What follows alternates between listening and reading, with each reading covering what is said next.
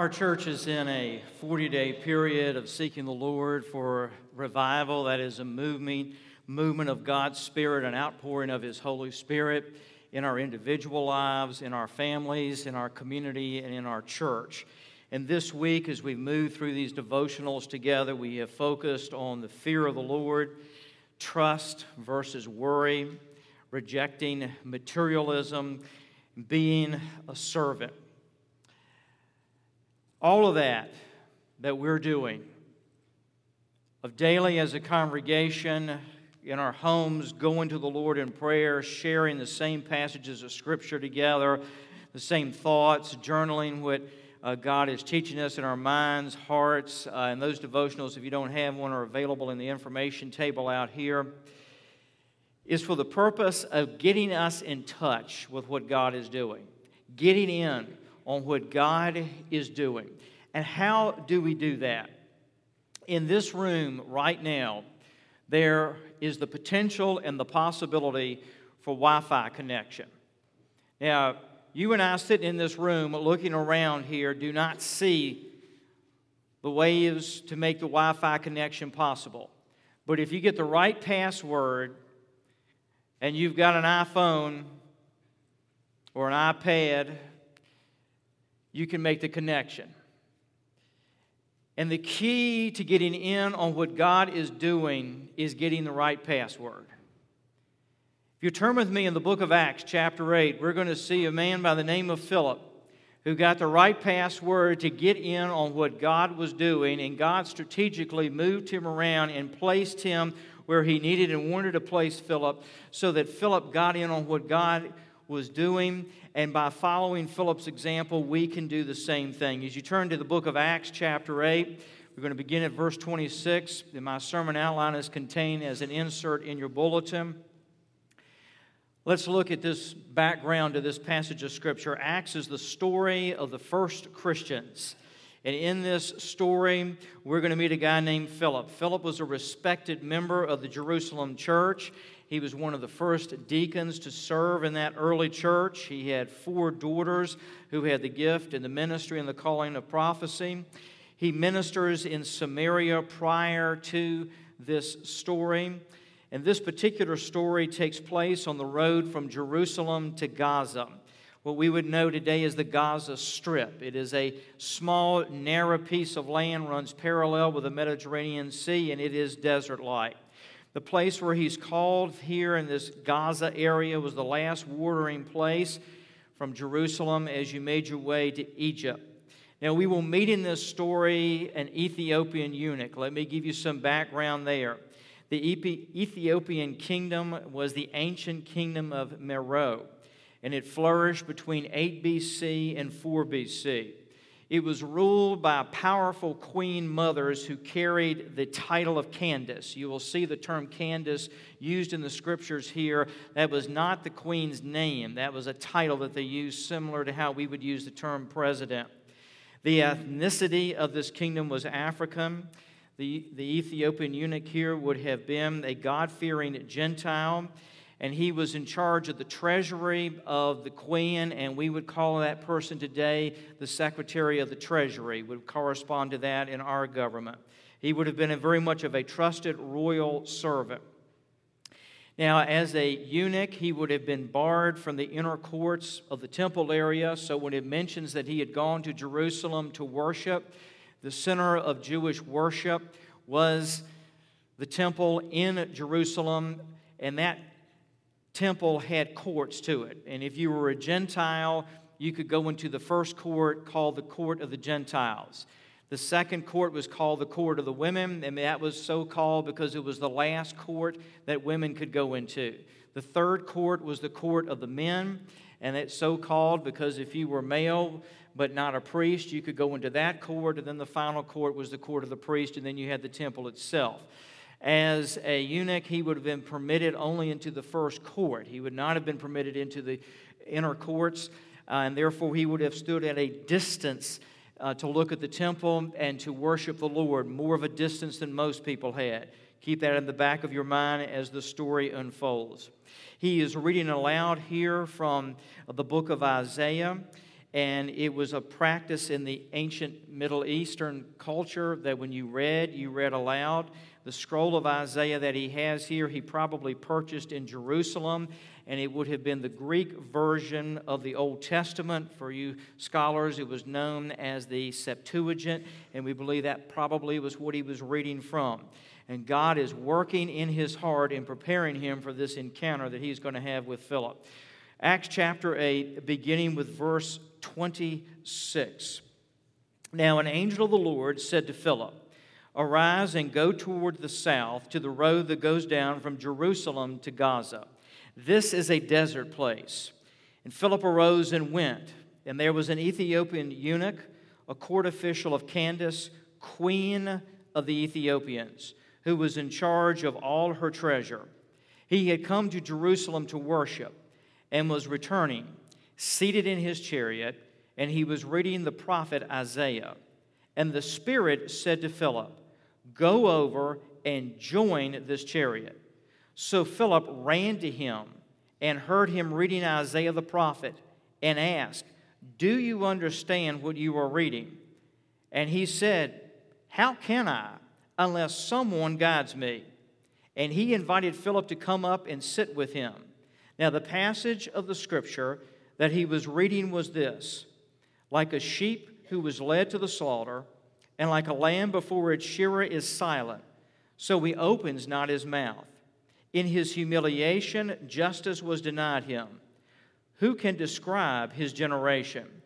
For his life is taken away from the earth." And the eunuch said to Philip, "About whom, I ask you, does the prophet say this? About himself or about someone else?" Then Philip opened his mouth, and beginning with this scripture, he told him the good news about Jesus. And as they were going along the road, they came to some water. And the eunuch said, "See, here is water. What prevents me from being baptized?" And he commanded the chariot to stop. And they both went down into the water, Philip and the eunuch, and he baptized him. And when they came up out of the water, the Spirit carried Philip away, and the eunuch saw him no more, and went on his way rejoicing. But Philip found himself in Azotus, and as he passed through, he preached the gospel to all the towns until he came to Caesarea. The first truth I want us to observe in this passage today is that God is at work all around us. We need to recognize that God is at work all around us. Notice in verse 26, this is that the angel commanded Philip to go over and to join that eunuch that was in the chariot there. What God was trying to do with Philip is to put Philip in the middle of what he was doing. Philip was a great guy, but he didn't have the wisdom to be able to discern what God was doing. And so God sent an angel to him to say, "Philip, I want you to go down to Gaza, and I want you, when you get down there, you're going to just follow me and what I'm going to tell you to do." And so when he saw that chariot, he says, "I want you to go to that chariot, and I want you to join that chariot." Now, folks, a lot of times we struggle with where does God want me and what does God want me to do? And I don't want you to be offended at what I'm about to say, okay? But you and I do not have enough sense to know where we're supposed to be and what we're supposed to be doing in the will of God. We just don't have enough sense to pull that one off. And you know something? The Lord understands that. God places what He wants us to do and where He wants us to be underneath our nose. He makes it simple. We're the ones who make it difficult. And too many times we are looking way out here trying to find the will of God and the call of God, and God's saying, it's right underneath your nose if you will look. I know, I love you, but I know you don't have enough sense to be able to look way out there and find it, okay? So I'm not going to stick it way out there and hide it behind the bush because you couldn't figure that one out, and I understand you couldn't figure that one out. So I'm going to place it right underneath your nose. When I first went to South Norfolk Baptist to be the pastor in Chesapeake, I was in a community that was deep inner city, another cultural background from mine, another socioeconomic background from mine. And I remember sitting in my office day after day saying, God, I don't have a clue. And I just don't have a clue, Lord. And after a while, the Lord started showing me, I know you were clueless. I've known you were clueless for a long time. You were just waking up to the fact that you were clueless. And because you are so clueless, I'm putting the ministry opportunities right underneath your nose, David. Stop looking way out here and start looking at what I've got in front of you. And it took a while for me to connect the dots. But one of the stories I love to tell is the first year we were there and we were doing shrimp. We were coming up on a community center called the Cuffy Center, where we were doing a Bible school inside that community center. And as I drove up, I looked down, and in this huge field beside the Cuffy Center, there were a bunch of boys playing football or practicing football. And the thought hit me, once I discharged the mission team here, I'm going to go down there and see if I can find the head coach. And since I got a team, maybe we can give them some water, and maybe the head coach will let us at least talk to the boys a little bit about Jesus. So I didn't know anything. I just saw a bunch of boys down there. And what I began to realize is that God will put all kinds of things right in front of you. But we just have to discern that. So I went down there and walked up and I said, I need to find the head coach. And they said, we're going to bring you over. They brought me up to here, a guy named James Simons. James was at that time in the United States Navy. He was a Seabee. And I walked up and I said, my name is David Slayton. I'm the pastor of South Norfolk Baptist Church. And he looked at me and he says, you're the pastor of South Norfolk Baptist? And I said, yes. He says, I've been trying to get a hold of you for 2 weeks. He says, I've got 115 boys here that I want to connect to your church. Well, you could have pushed me over with a feather at that point. 5 minutes later, I'm on my knees in that football field with 100+ young men praying with them. That led to a football ministry. It led to a basketball ministry. And we were able to share Christ with I don't know how many young men over the next 8.5 years to those sports ministries. But I couldn't have come up with something like that. So God just brought it literally right under my nose, and boom, there it was. So God's going to speak to you, but you and I have got to realize He's at work all around us and just discern what He's putting right under your nose and how He wants to use you. Now, God says to Philip, Philip, I want you to go down to the desert. Verse 26, He says, Philip, rise and go to the desert. Now, imagine being Philip. God, I want to be used of you. Lord, I just had a great ministry in Samaria. And God says, go to the desert. Well, Lord, there's nothing going on in the desert. It is dry, it is hot, and nobody in his right mind hangs out in the desert. But God knew that there was a eunuch, a man of influence, who was coming through the desert. God knew that He was strategically placing that guy in the desert. God knew that that man was a treasurer in one of the highest places in that world in that day, that by placing him there and getting the gospel to that man, it would give him an automatic entry to the queen of Ethiopia and open up the gospel to Ethiopia. But Philip didn't know any of that. All he knew was God was sending him to the desert. And folks, God is going to send you to some deserts. And God's going to call you and send you to some places that you're going to stand back and think, how in the world can God use me in that place? Please write this down, and I got it in your notes. Our understanding does not condition the activity of God. Our understanding does not condition the activity of God. Just because I don't see anything happening doesn't mean God's not at work. Just because I don't discern that God's not at work in a situation does not keep God from being at work. Just because I'm not discerning it does not hold the Lord back from being at work. And folks, all of us are going to pull some desert time.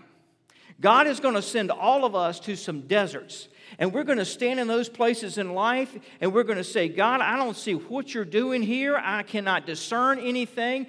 God, it's hard for me to believe that you're up to anything in the desert. But some of God's greatest work that He did in Scripture and in the history of His work was in the desert. God met Moses in the desert and called him. God called Abraham out into the desert. Jesus spent 40 days in the desert. John the Baptist met God in the desert and was called out of the desert. I can go on and on with how God took one person after another and took them into the desert. Why does God call us to deserts? Because in the desert, God eliminates all the distractions and all the options. All you got in the desert is Jesus.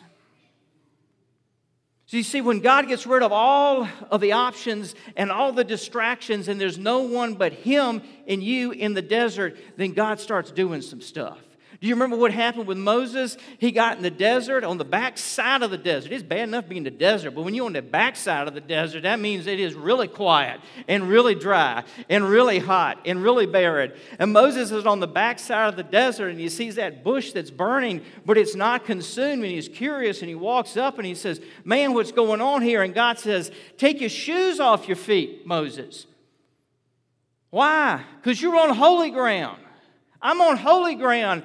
Moses got his shoes off as fast as he could, because when God tells you on the holy ground and you know you're in the presence of the Lord, you do what God tells you to do. You get your shoes off because you're on holy ground. You see, what makes the ground holy is not the surroundings, it's the presence of God.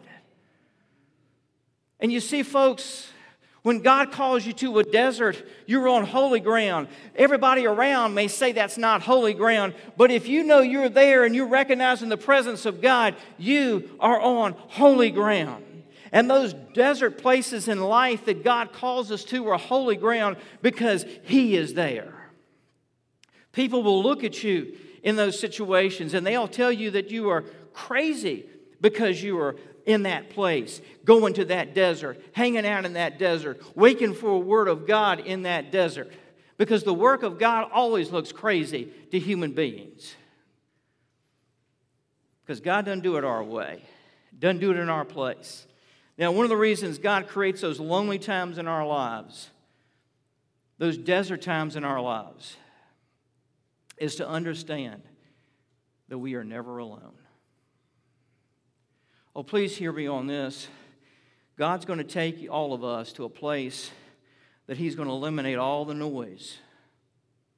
Sometimes He has to take our iPhone away from us. We'll live. Sometimes He has to take our technology away from us. We'll live. Sometimes He has to take the social media away from us. We'll live. Sometimes God has to take a whole lot of things out.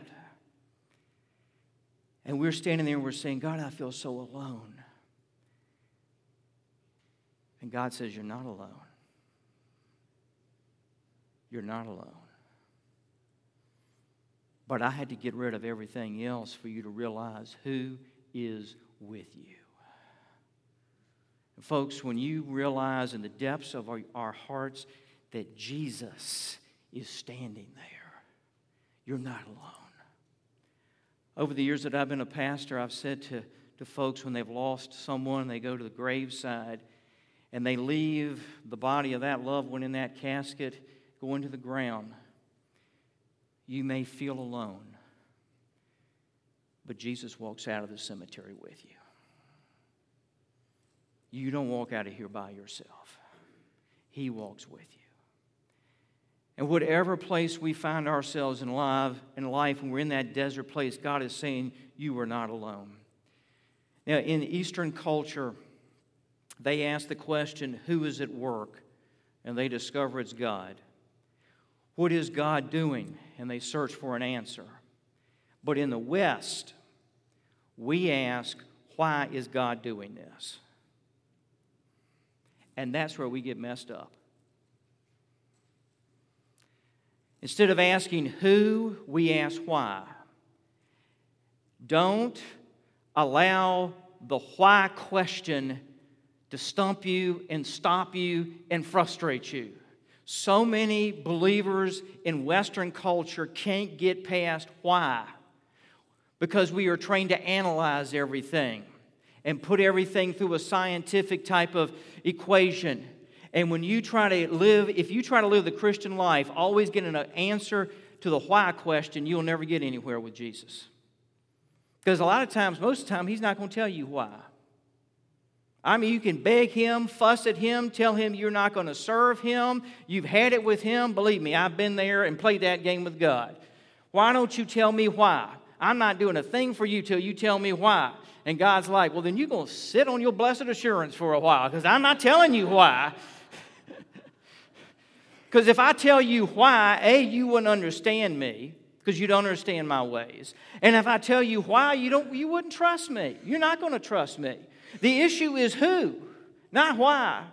Who are you serving? The King of Kings and the Lord of Lords and the fairest of 10,000, the Creator of this world. Who are you serving? The one who died on the cross for you and rose again from the dead for you. Who are you serving? The one who's going to come again for you. Who are you serving? The King of Kings and the Lord of Lords. Who are you? I am in Christ. I'm a son of my heavenly Father. Well, if that's all that's going, I don't need an answer to why, because I know who, and I know who I am in Christ. We join Him, this is the password, by obedience. We join God in what He's doing by obedience. Notice verse 27. He says, Philip, go to the desert. So what does Philip do?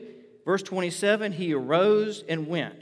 Verse 29, the Spirit tells Philip, I want you to go over and join the chariot. The Greek word for join there literally means glue yourself to something. He's saying, go over there and glue yourself to that chariot.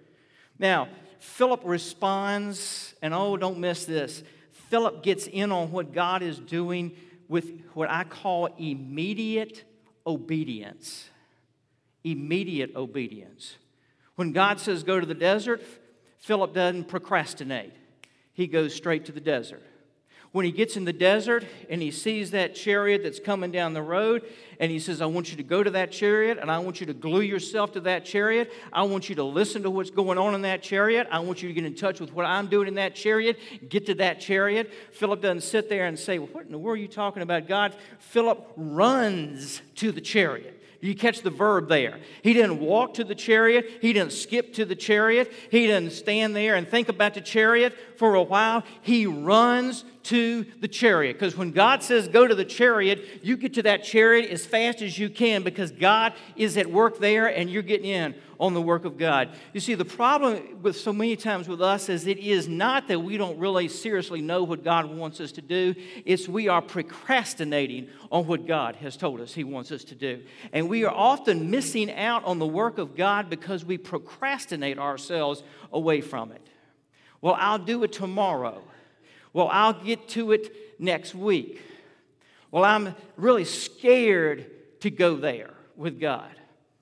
And a lot of times when we say, well, I don't have a clue as to what God wants, it's not because God's not telling us, it's because we're telling God, that's not really what I like, and that's really not what I want, and that's not my idea. I'm going to put this off. You see, if Philip had procrastinated, he wouldn't have heard the eunuch reading from the 53rd chapter of Isaiah. If he had procrastinated, he would have gotten there and not heard it, not known what was going on. He would have missed the question. But because he ran to the chariot, because he got up there, and because he was listening, he runs up there, and God said, glue yourself to the chariot. So he gets up there, and when those chariots in those days had a sideboard, he got up on the sideboard, got up there as close to that guy, and he started listening. He said, I recognize what that guy's reading. He's reading from Isaiah. So he looks at the eunuch, and he says, do you understand what you're reading? I love his question. Do you understand what you're reading? And the guy looks at him and says, how can I unless somebody tells me? I wish I'd have had a blood pressure cuff on Philip. Can you imagine how his blood pressure would have spiked? Well, that man said, somebody tell me. Just that moment, in that second, Philip would have stood there and said, this is why God told me to come to the desert. This is why God told me to get up in this chariot. Because there is a divine, eternal thing going on in this desert by this chariot, and I just got in on what God is doing. I would imagine if Philip had had the chance, but he had to tell him about Jesus. And when he finished telling him about Jesus and baptized him, the Bible doesn't say this, but I have a feeling that Philip did a holy dance in that desert. That's what I would have done. Ooh, I found out what God was doing, and I got in on what God was doing, and I saw a man come to Jesus in the desert today. So he begins to share with him that immediate obedience.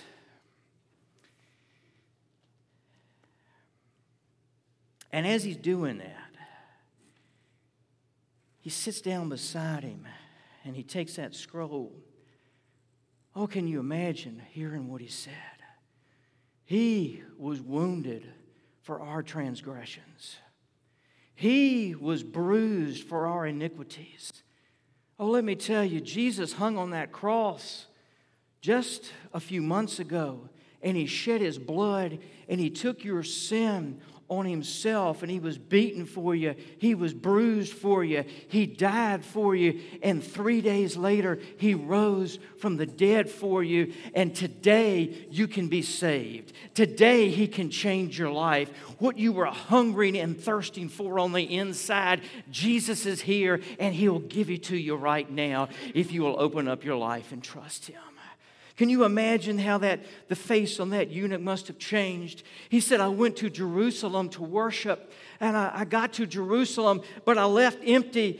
Something was missing, and I can't figure out what it was, and I stood at the temple courts, and I looked in, and Philip was saying to him, you don't have to look at the distance anymore. He's right here beside you, and He wants to come into your life right now.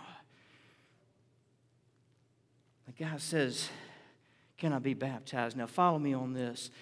Philip knew the Word of God, and that's why he could share the Word of God with the eunuch.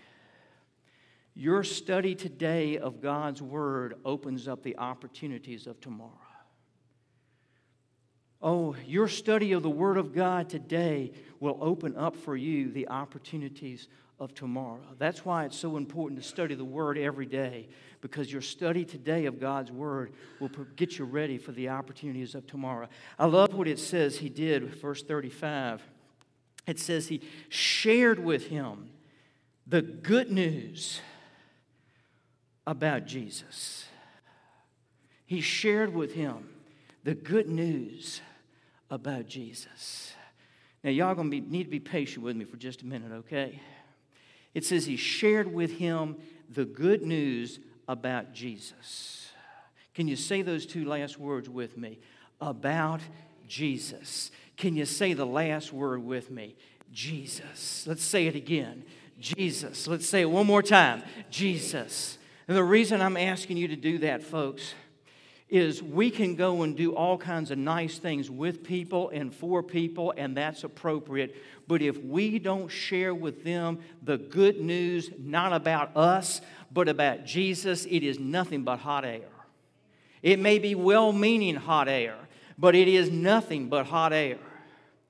People have got to hear the good news, not about us, but about Jesus. If we walk out of sight and we do ministry and we don't talk about Jesus and we walk away and they say they're good people, they can die and go to hell saying the people of Rocky Mount Baptist are good people. But if we walk on a site and we tell people about Jesus, the important thing is not that they say they are good people of Rocky Mount. The important thing is that they say they serve a great Savior, and His name is Jesus Christ.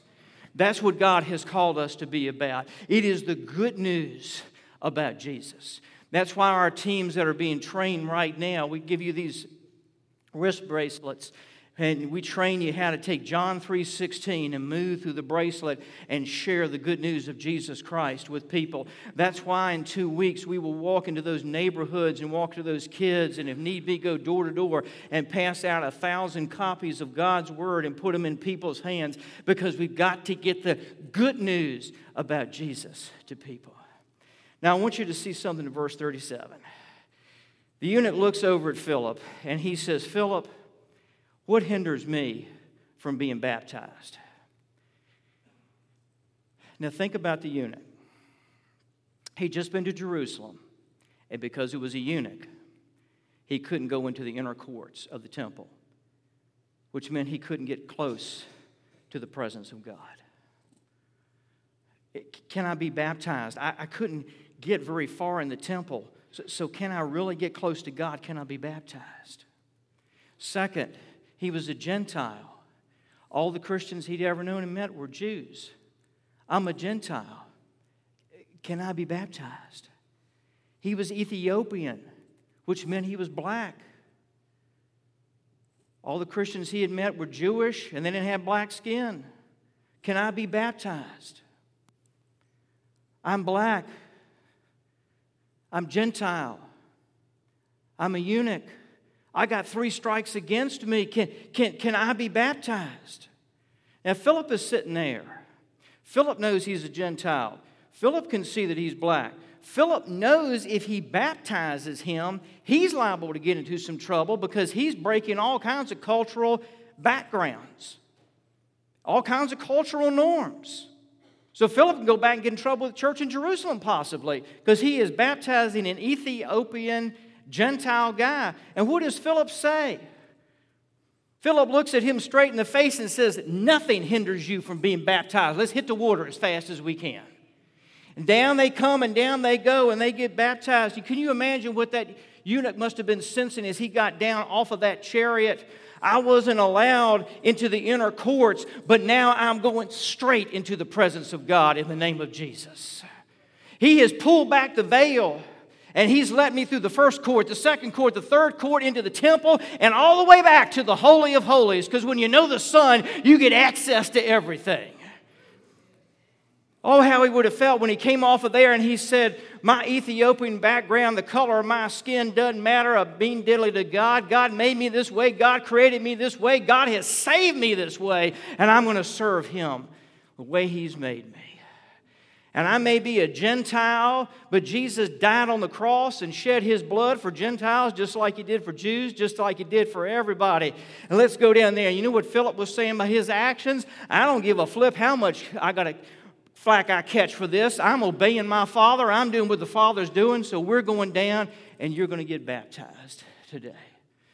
And he joined God in what he was doing. And folks, when you minister in boldness and in truth, you join the Lord in what He was doing.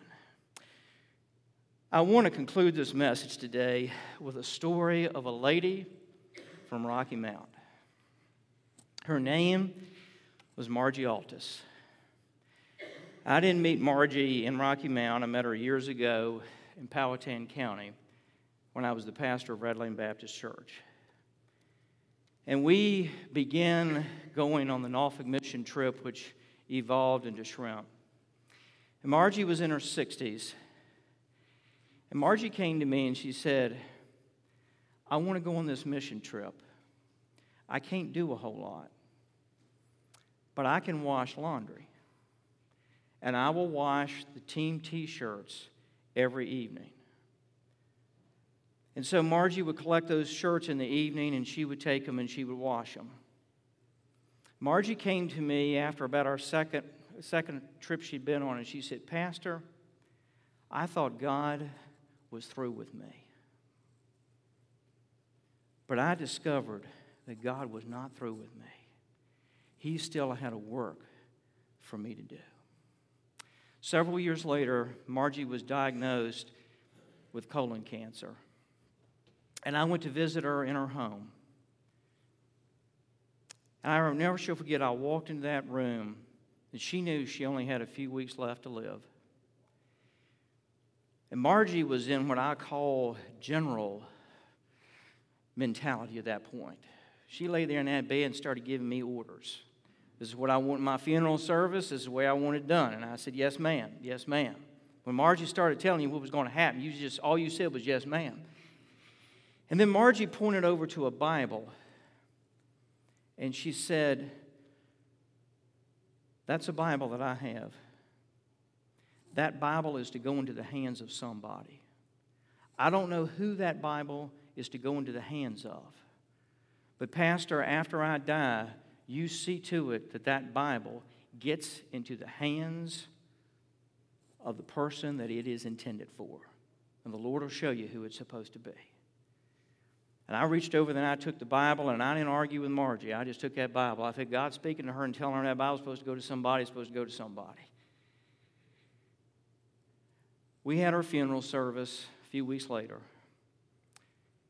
And about a week or two after her funeral service, I had the joy of being with my son's second grade teacher as she trusted Christ as her personal Savior. And I looked at her and I said,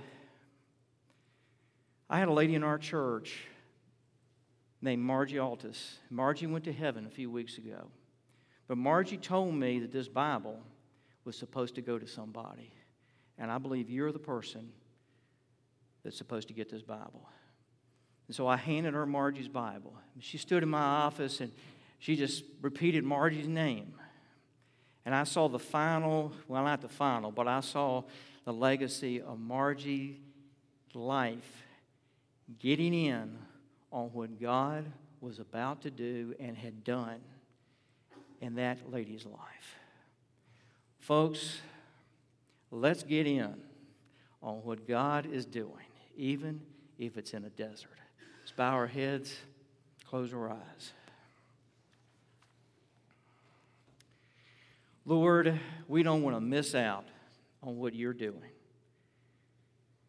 And so, Father, for each person here, you are calling them, you are guiding them, you are directing them, you're placing opportunities underneath our noses. Jesus, we want to give you immediate obedience and join you, Jesus, in what you are doing. And Father, if that means that we pull some desert time, then Jesus, we're going to go with you to the desert. And we're going to find out, Lord, what you were doing in the desert. With our heads bowed and our eyes closed, if you're here today and you need to give your life to Jesus, in just a moment as we sing, I want to invite you to walk the aisle of this church, and I want to invite you to give your life to Jesus Christ. If the Lord is speaking to you and working in your life and you've been procrastinating and putting off, whether it's a decision for Christ, whether it's a decision to be obedient in some place, I want to encourage you to say to the Lord today that procrastination is over and the obedience to you starts right now.